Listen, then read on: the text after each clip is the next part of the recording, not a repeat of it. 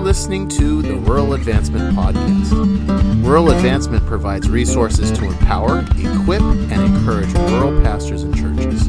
Join our community by visiting us at ruraladvancement.com.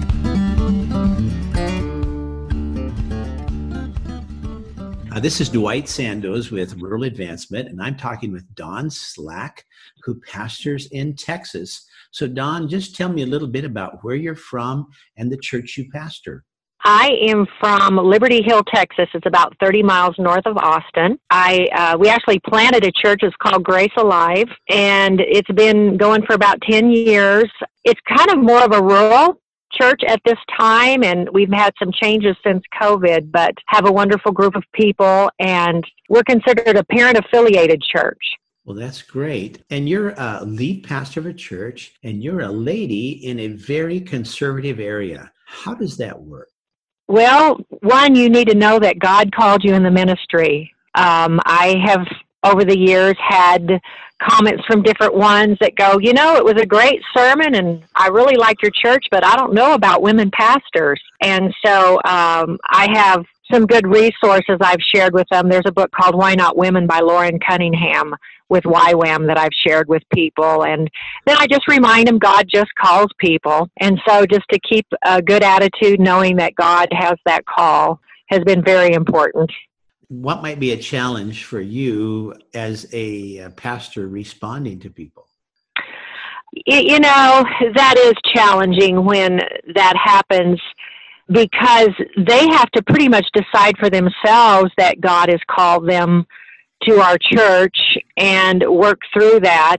And then the challenge, again, really is for me to just keep that right attitude of knowing God's call is on my life. I will tell you a testimony, though. I've had little girls come up to me and go, you know what, I think I could pastor a church someday, too, because they see another woman pastor. So that's kind of cool. And I've got a lady in her 20s right now that's answering the call of God to be a pastor. Well, that is so good to hear that. And right now we have a bit of a shortage of rural pastors. We need to raise up some quality leaders, both men and women, who will pastor and lead the local church. You mentioned to me one time some of the challenges you occasionally have with local ministerial groups and others that you as a woman pastor might face that a man may not face. Yes. Sometimes you can feel a little bit of a discomfort when you're sitting in a group full of men, ministers. Of course, they've all been very kind to me, and over the years, if you just stay consistent over the years, then you kind of get to know each other and build camaraderie, and it does get easier. But you just have to hang in there, and again, just knowing that God called you to that area that He has you in. You know, that's really good. And occasionally I've seen people that, for whatever reasons, sort of get marginalized a little bit. They get a chip on their shoulder, and frequently that, instead of helping the situation, makes it worse. Could you just address how a person keeps from getting a chip on their shoulder when something might happen? Yes, we really have to stay healthy spiritually. You know, spending time with the Lord every day and knowing that God called you. I'm really blessed because I'm the mother of 4 sons, and so that's helped me because I have a deep love for men and God's call on their life as well. But I had a situation happen about 5 years ago where somebody was kind of treating me, I hate to use the word prejudice, but I could feel the prejudice because I was a woman pastor. And I walked away from that situation fussing to the Lord. I said, Lord, did you see that? Can you believe they treated me that way? And the Holy Spirit just spoke to me as sure as we're talking right now. And He said, stop noticing. I said, oh, okay, God, I think you're telling me that I just need to not notice this and just keep on doing what you've called me to do. I think that's a really good word, to just follow the Lord and focus on Him and stop noticing that. You also just began to stretch yourself a little bit with a master's program. How's that impacted your ministry?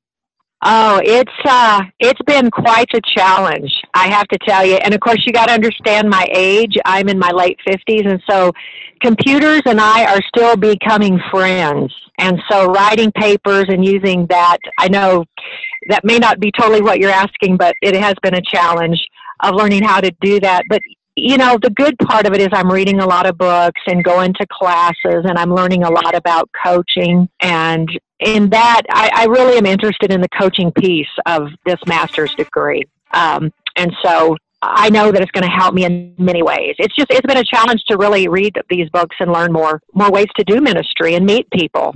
And I've had fun going up to the college and meeting the young people too. Yes, that really is fun. Well, I just so appreciate your taking the time to visit a few minutes today. I know that God uses all kinds of people to do this great work of ministry, and you followed the call and planted a church, and you're seeing it grow and touching new people and different kinds of people. And so thank you so very much. Well, I'm honored that you asked me. Thank you. And you are welcome. And thank you, Dawn. This is Dwight with Rural Advancement. Thanks for listening today, and we pray God's blessing on you.